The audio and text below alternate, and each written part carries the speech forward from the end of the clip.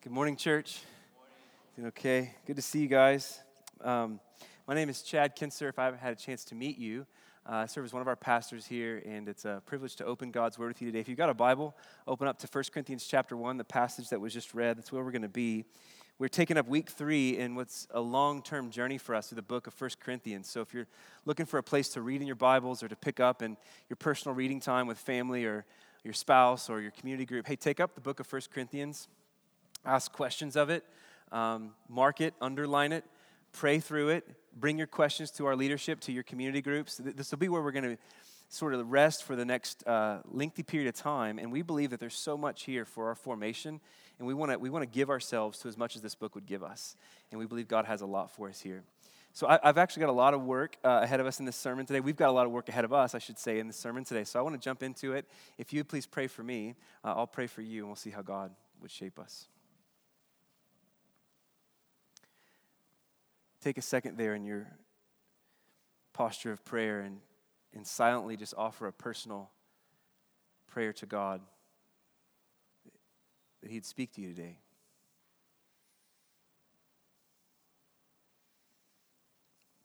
You'd hear His voice.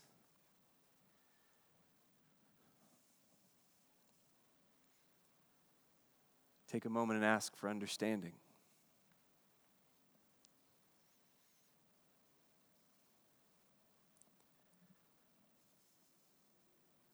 If you would, take a moment and pray for me that God's word would go forward in power and in clarity today.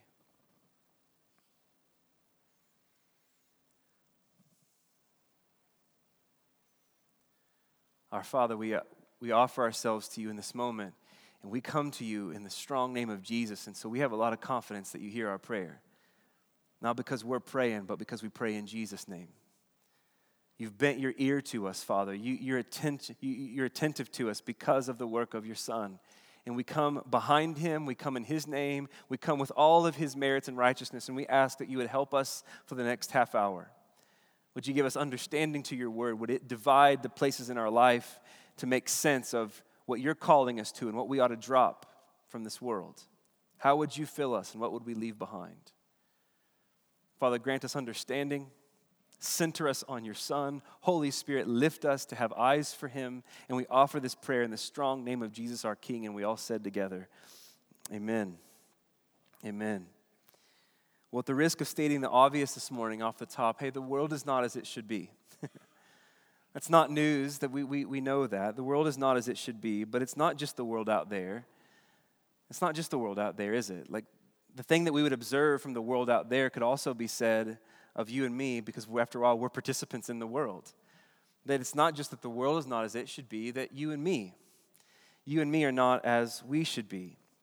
And I think that most of us recognize this intuitively from a young age. From a young age, we have a sense of this experience of guilt maybe.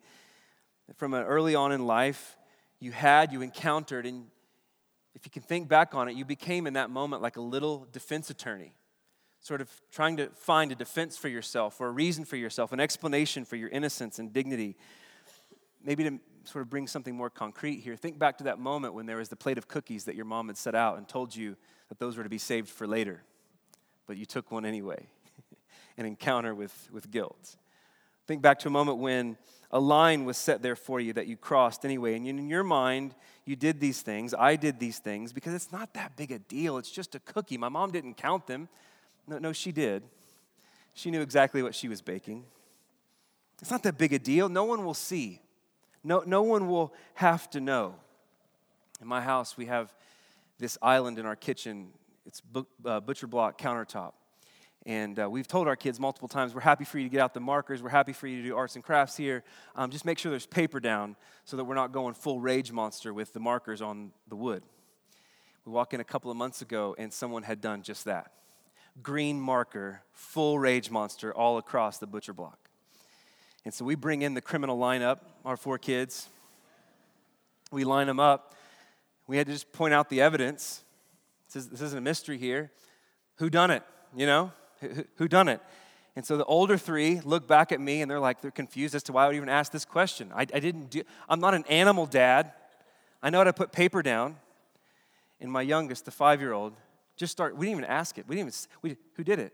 They look back at me, it's obvious we didn't do it. And he just starts going, I did not. I did not. And this cadence to his speech, I did not. And he starts holding his hands out even harder, like as if to plead his innocence. I did not. Starts crying. Green marker all over his forearms, all over his hands. In his mind, I'm going to get away with this. We have moments like that where we feel like we get away with something. And yet there in your conscience, something bears witness that you know is true, that my son knew was true. Someone did see. Someone did see. Someone does know. And it's not just that you know what you've done. It's not just that you know who you are. You know that someone else knows too, even if you can't quite put your finger on who that is. And that's that sense even from early on in life that we fear the eyes of God. We fear the eyes of God. He sees when no one else does. And so from relatively early on, we know something of this need. We have this need for righteousness. We have this need that our conscience knows that we have to have a righteousness that we don't have. Where are we going to get it? And so we have to have a defense from the eyes of the one who sees when no one else does. We need a way to explain ourselves. We need a way to prove ourselves in the world. We need answers. We need answers, don't we, to life's deepest questions. What's the meaning of life? What's the meaning of death? Identity, destiny, mercy, and judgment. We have to have answers to these questions. And so it's in this effort to find a defense, it's in this effort to find an explanation, a righteousness for ourselves, that what we all start doing is grabbing for a wisdom. We start trying to find a wisdom in the world to give us answers. And so here it is. It's this reach for wisdom that all of us participate in that joins us to the Corinthian problem and the focus of our text today. We're picking up right where we left off last week with Paul confronting the church on their disunity. And last week we looked at the ways the church was divided and was split over pastors and leaders that had different preference. They had different preference for. But there's something deeper going on here that I want to show you from their historical setting that will help us sort of fit last week and this week together. There was this group of people in their moment that were very popular called the Sophists. The Sophists. And they got their name from the Greek word for wisdom, which is Sophia. And these were essentially traveling philosophers. One scholar explains them this way. Traveling philosophers were common in Greek society, each proclaiming their own brand of wisdom for life, explanation. And those with academic pretensions would attach themselves to one of these and to the school of philosophy they represented, and it was a form of one-upmanship. And so different groups would argue for superiority of their way of thinking and intellectual heroes. And so the Sophists then were the equivalent of like influencers in our day. They were known to have disciples, they were known to have followers who were often intensely loyal to them and to their teachings. And each group would think themselves to be better than an opposing group that was attached to a different sophist. And so a common question in first century Corinthian culture was, who do you follow? What sophist have you attached yourself to? And this is something of sense of why they were saying last week, I follow Paul, or I follow Apollos, or I follow Peter. What was happening is that the ways of Corinth and the wisdom of their world was dividing the way of the church. And it was dividing the church's view of wisdom. And they were trying to find answers. They were reaching and grabbing for the same thing that my 5-year-old's done, that we've done, they were doing, trying to have answers to those searching questions of life, of death, of destiny, the question of identity. And so this is where our passage picks up. Paul speaks up in an effort to call the church back to unity, and here's how he's going to do it. He's going to drive back to the core of what Christians have confessed and what makes us who we are. He's going to do this call back to unity through the message of the cross. Pick up with me in verse 18. For the word of the cross is folly, he says. The word of the cross is folly to those who are perishing. But to us who are being saved, this same message of the cross is the power of God. And so for Paul says, for all the ways that you are divided, you have to see that the world is actually already divided. And it's not because of the philosophies of different sophists and political teachers that you're attaching yourself to. It's not divided primarily that way. That's just the byproduct for all the ways we're grabbing for answers to those big questions. The world, though, Paul says, is primarily divided because of what God has done. The world is divided because of what God has done. It's split into two categories, perishing and saved. Those who are wasting away and those who are being repaired and saved. And the core of that division of those two categories is the cross of Jesus Christ. He says the message of the cross is completely nonsensical. The message of the cross is completely foolish. It's folly to those who reject it, which is why they reject it. And the cause of their rejection is perishing before the eyes of God. But on the other side, this same message of the cross is God's power and it's God's love to those who surrender to it. And they know that because there's salvation there. But think about this with me. This way of foolishness when it comes to God's redemptive works in the world isn't new at the cross. This is actually the way it's always been. The cross just makes it shine most brightly. Didn't it seem foolish in the book of Genesis? Didn't it seem foolish for a man to build a massive boat on faith to survive God's judgment flood? It seemed so foolish that he was the only one who did it. And yet he was safe. Didn't it seem foolish to have a stuttering mediator be the one to go before Pharaoh and say, "Let my people go"? And didn't it seem foolish when that same mediator said, "Let's flee from our enemies by way of the sea"? Didn't it seem foolish? Didn't it seem foolish when God wanted the young shepherd boy from Bethlehem to be anointed king instead of his older brothers who were wiser, stronger, and better looking? Didn't it seem foolish when God chose him to be anointed king and then for that little boy to go out to the battlefield to defeat Goliath, who was the accuser and taunter of God's people? Didn't that seem foolish?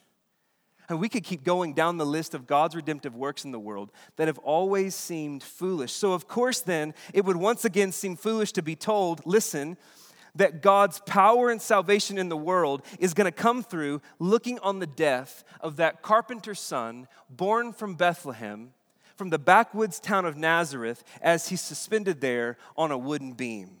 That's God's power in the world.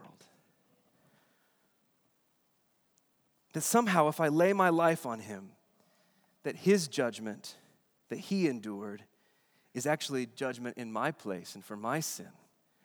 That somehow if I submit my life to him, that his death on that cursed cross would bear the curses of my sin. The way of God's wisdom and redemption in the world has always seemed foolish. It's always seemed foolish. Shines most brightly at the cross, but it has also always been the power of God for those who would trust it and are saved. And God has made it this way on purpose. God has intended that his redemptive works would look foolish to the world on purpose so that we would have to look away from ourselves and actually look to him. He's wanted it this way on purpose. Notice how Paul carries out this thought in verse 19. For it is written, I will destroy the wisdom of the wise, and the discernment of the discerning I will thwart. And so Paul says, this is not a new idea. I'm pulling this from Isaiah 29, that God has always purposed. You're not going to know God through your own efforts of wisdom. You're not going to do it. It's not how it's going to happen. He repeats this same idea in his own words in 21. For since in the wisdom of God, the world is not going to know God through wisdom. It's not going to happen. And so Paul's saying to the church, it's being divided, it's being polarized by the various wisdoms of its day. He's saying this, you've got to stop playing by the world's rules. When you're trying to find those deep answers to questions, you've got to stop playing by the world's rules. You've got to stop splitting over the answers that they have to those questions. Because God has done something that is ultimately divisive through the cross of his son. You realize everything hinges on the cross of Jesus. Everything hinges. It's not just that everything hinges in biblical history on the cross of Jesus. Everything hinges across all of history, period, on the cross of Jesus. And so he's going to go on in verse 20 to ask these searching questions. And this is where we're going to feel this connect to our moment. He says, where is the wise one? Where is the scribe? Where's the philosopher? Where's the debater of this age? Has not God made foolish the wisdom of the world? Here's what Paul's saying. If it were possible to get answers to those big questions of life and death and identity and destiny, if it were possible through the wisdoms of this world to have answers, then why don't we have them by now? Where is the scholar? Stand up. If you've got airtight answers, where's the wise one? Where's the debaters? It's a rhetorical question because the answer is, well, Paul, the ones who claim to have answers to these questions, they're simultaneously everywhere, but they've led us nowhere. Everyone's got something to say, but few people are actually leading anywhere. Isn't it true that we're more educated than we've ever been, but we're not more moral? If we could just have people more education, then utopia. We're more educated than we've ever been, but we're not more moral. We've got more economic resources than ever before, but that hasn't served to make us more generous. We've got more communication technologies than ever before, but we're not connected in meaningful ways. We've actually used the communication technologies to be more polarized. So what happens when the messages of the moral revolutionaries, with their wisdom in our moment, actually turn back on them, and what they've told us would be liberating actually turns out to be harmful? One cultural commentator around sexual ethics said it this way: it's interestingly apparent to me that we're approaching a critical cultural moment, a deep questioning of the sexual morality that's arising not just from the traditional religious spaces that have always questioned the sexual revolution, but this questioning is also coming from the heart of feminism and mainstream cultural commentary. That at the core of this cultural moment is the realization that one of the more popular trends of the last 60 years, the notion that sex can be both casual and recreational so long as both parties enthusiastically consent, is fundamentally at odds with our human nature and our most profound moral needs.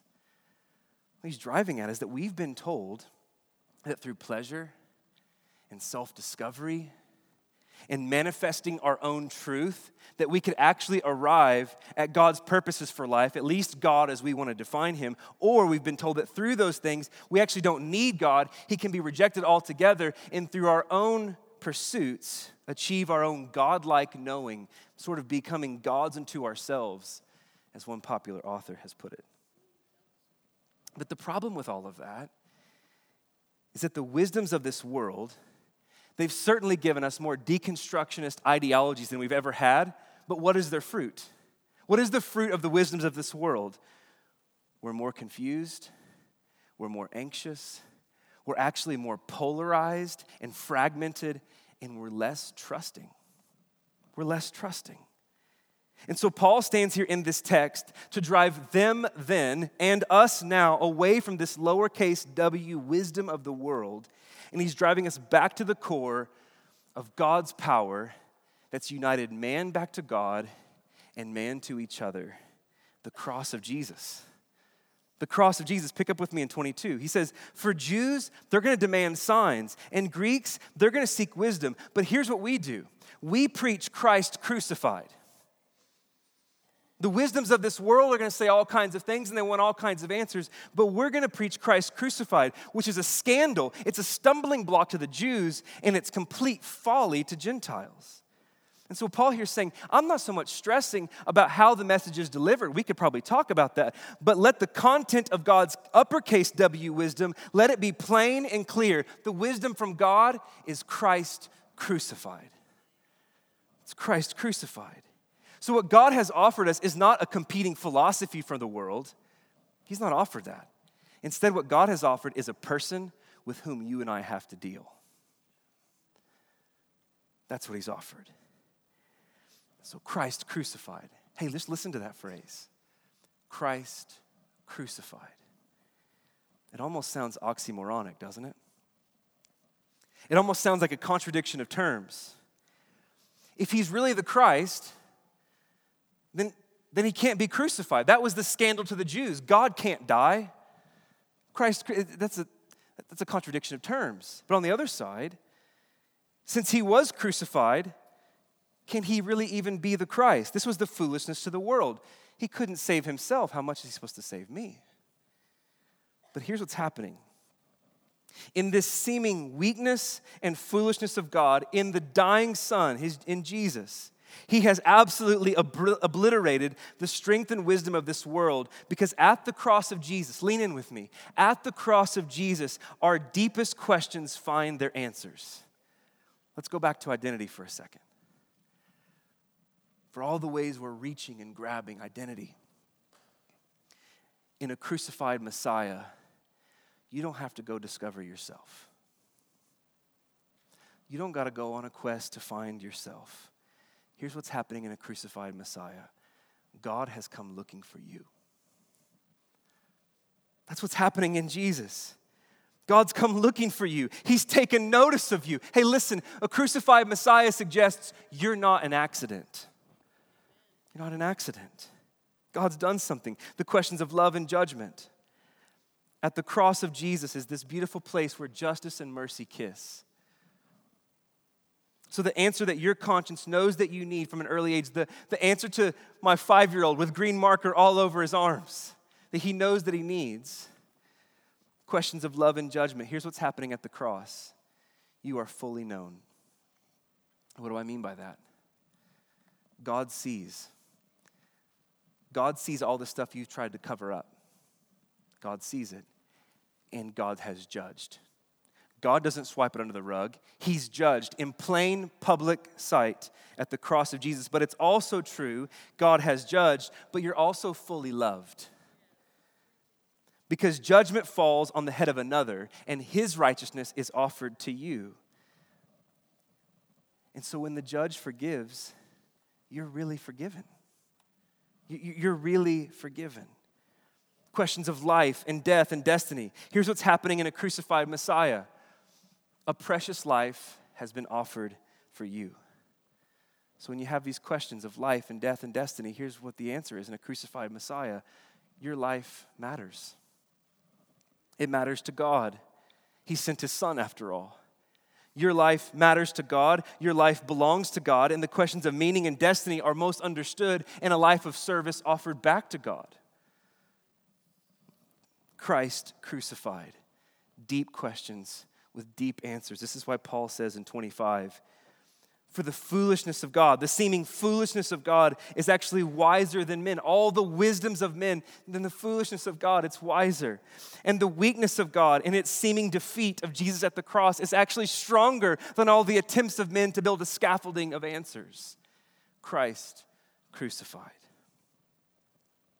Paul keeps moving in this passage, and here's what he's going to do in the second half. He's going to bring some resolve for what this means for you and me as a people. Christ crucified, what does that mean for us as a people?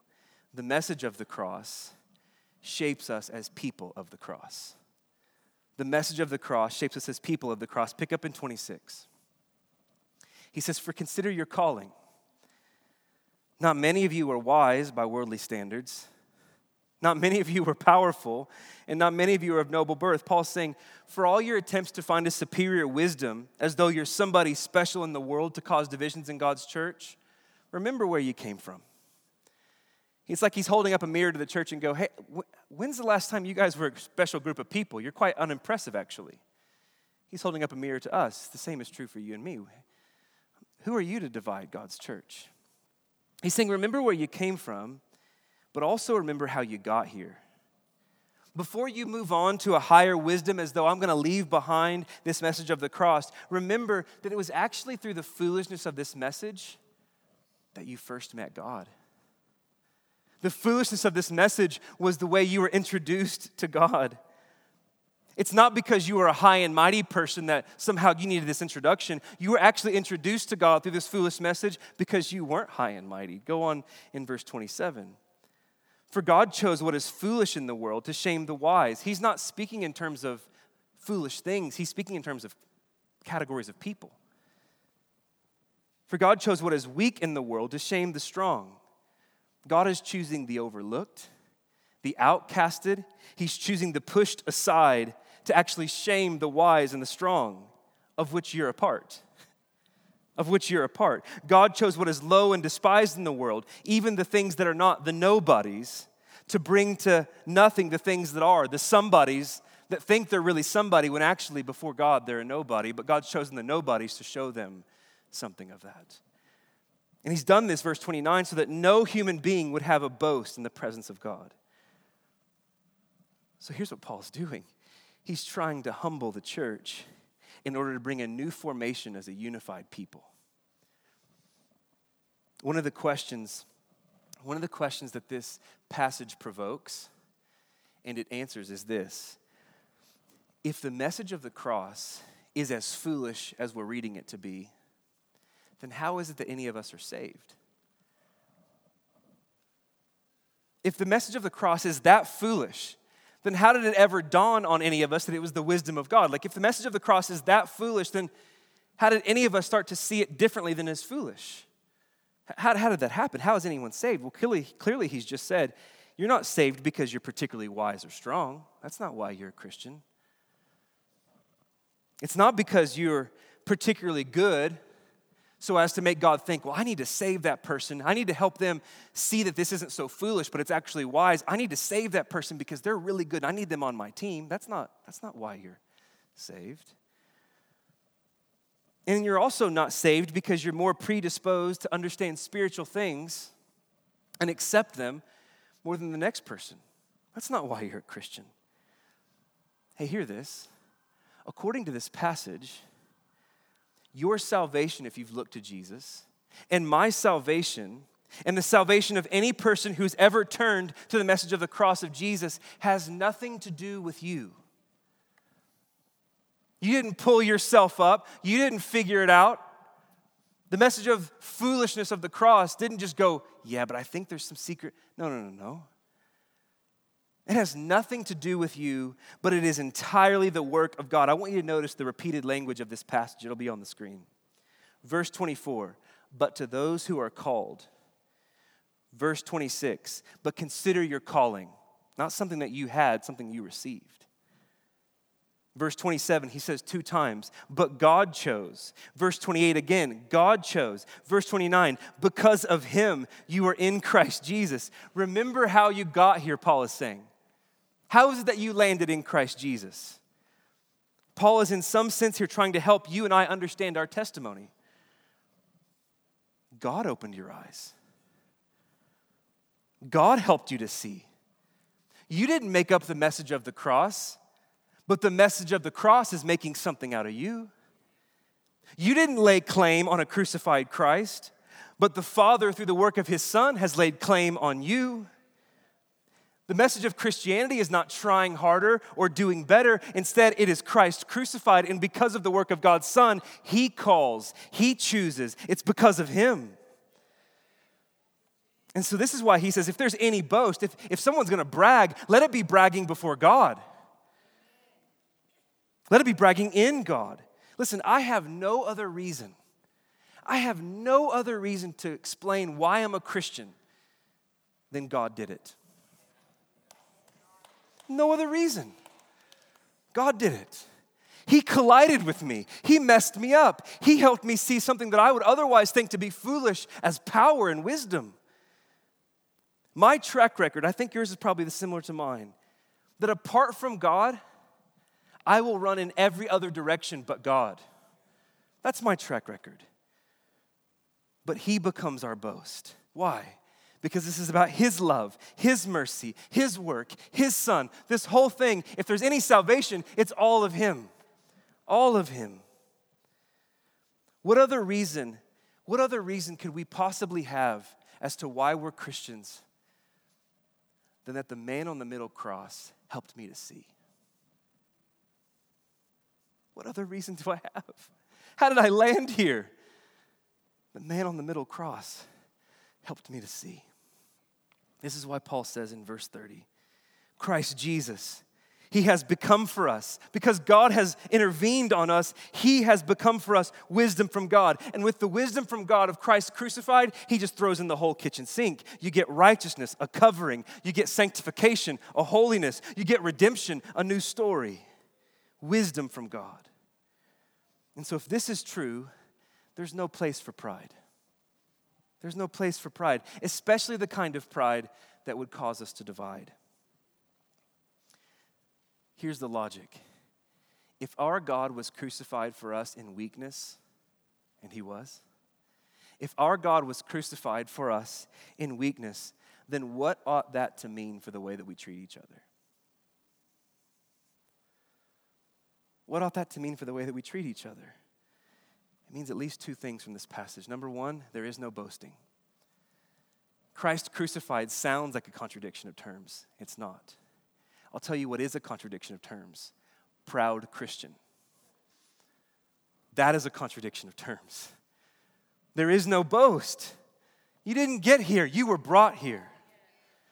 So the message of weakness and folly reaches down to people like us, left to ourselves, who are actually weak and foolish, and then it makes us righteous, sanctified, and redeemed, and this is the power of God.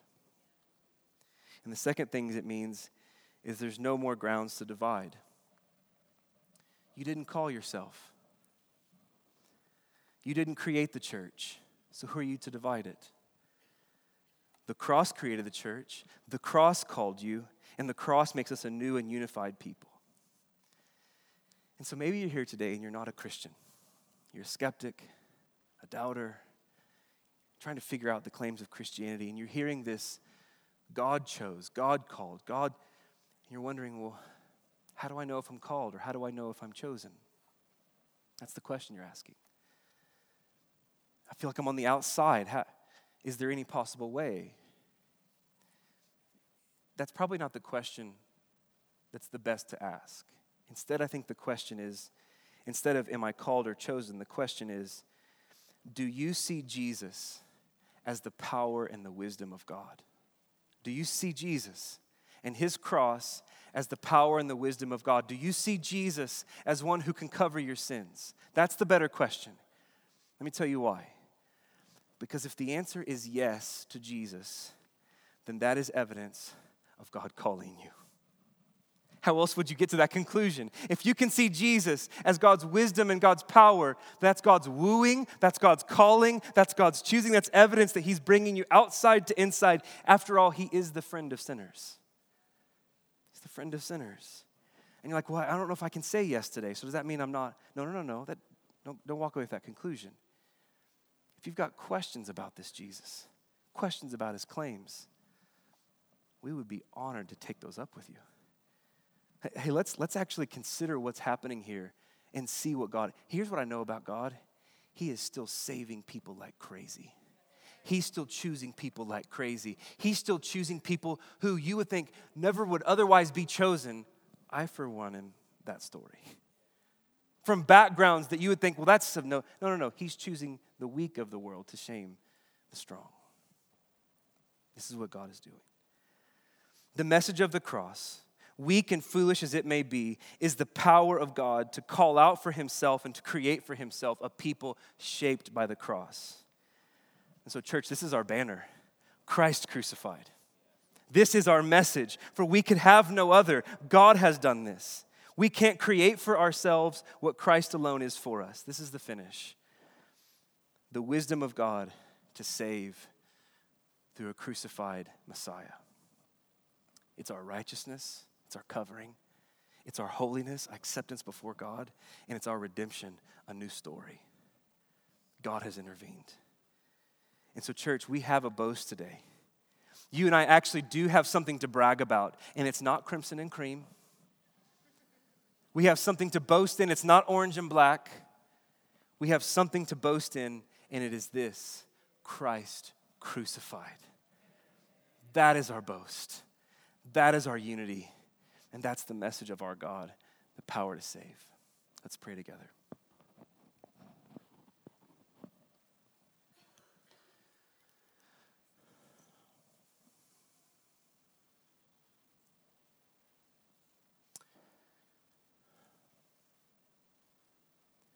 Father, thank you that you save. Thank you that your arm is not too short to save. Thank you that saving and calling and choosing and putting salvation on the table is what you do. God, thank you that you take blind eyes and to help them to see. You take dead hearts and help them to come alive to the message of your Son's cross. And so, Father, I think I would ask that for anyone here who is not sure what they think about the message of the cross, Holy Spirit, would you draw them out to just ask you to help them to see? God, would you show yourself powerful and mighty through what would otherwise seem to us weak and foolish? God, thank you that it is your power to save, and thank you that you draw a church together. We want to say, Jesus, with the church throughout all the ages since the resurrection, you are our banner. You crucified is our hope. You crucified is our wisdom. You crucified makes sense of how you address identity and destiny and love and judgment, life and death. So, Father, would you have us, would you form us, the message of the cross with people as the cross? We offer this prayer in Jesus' name.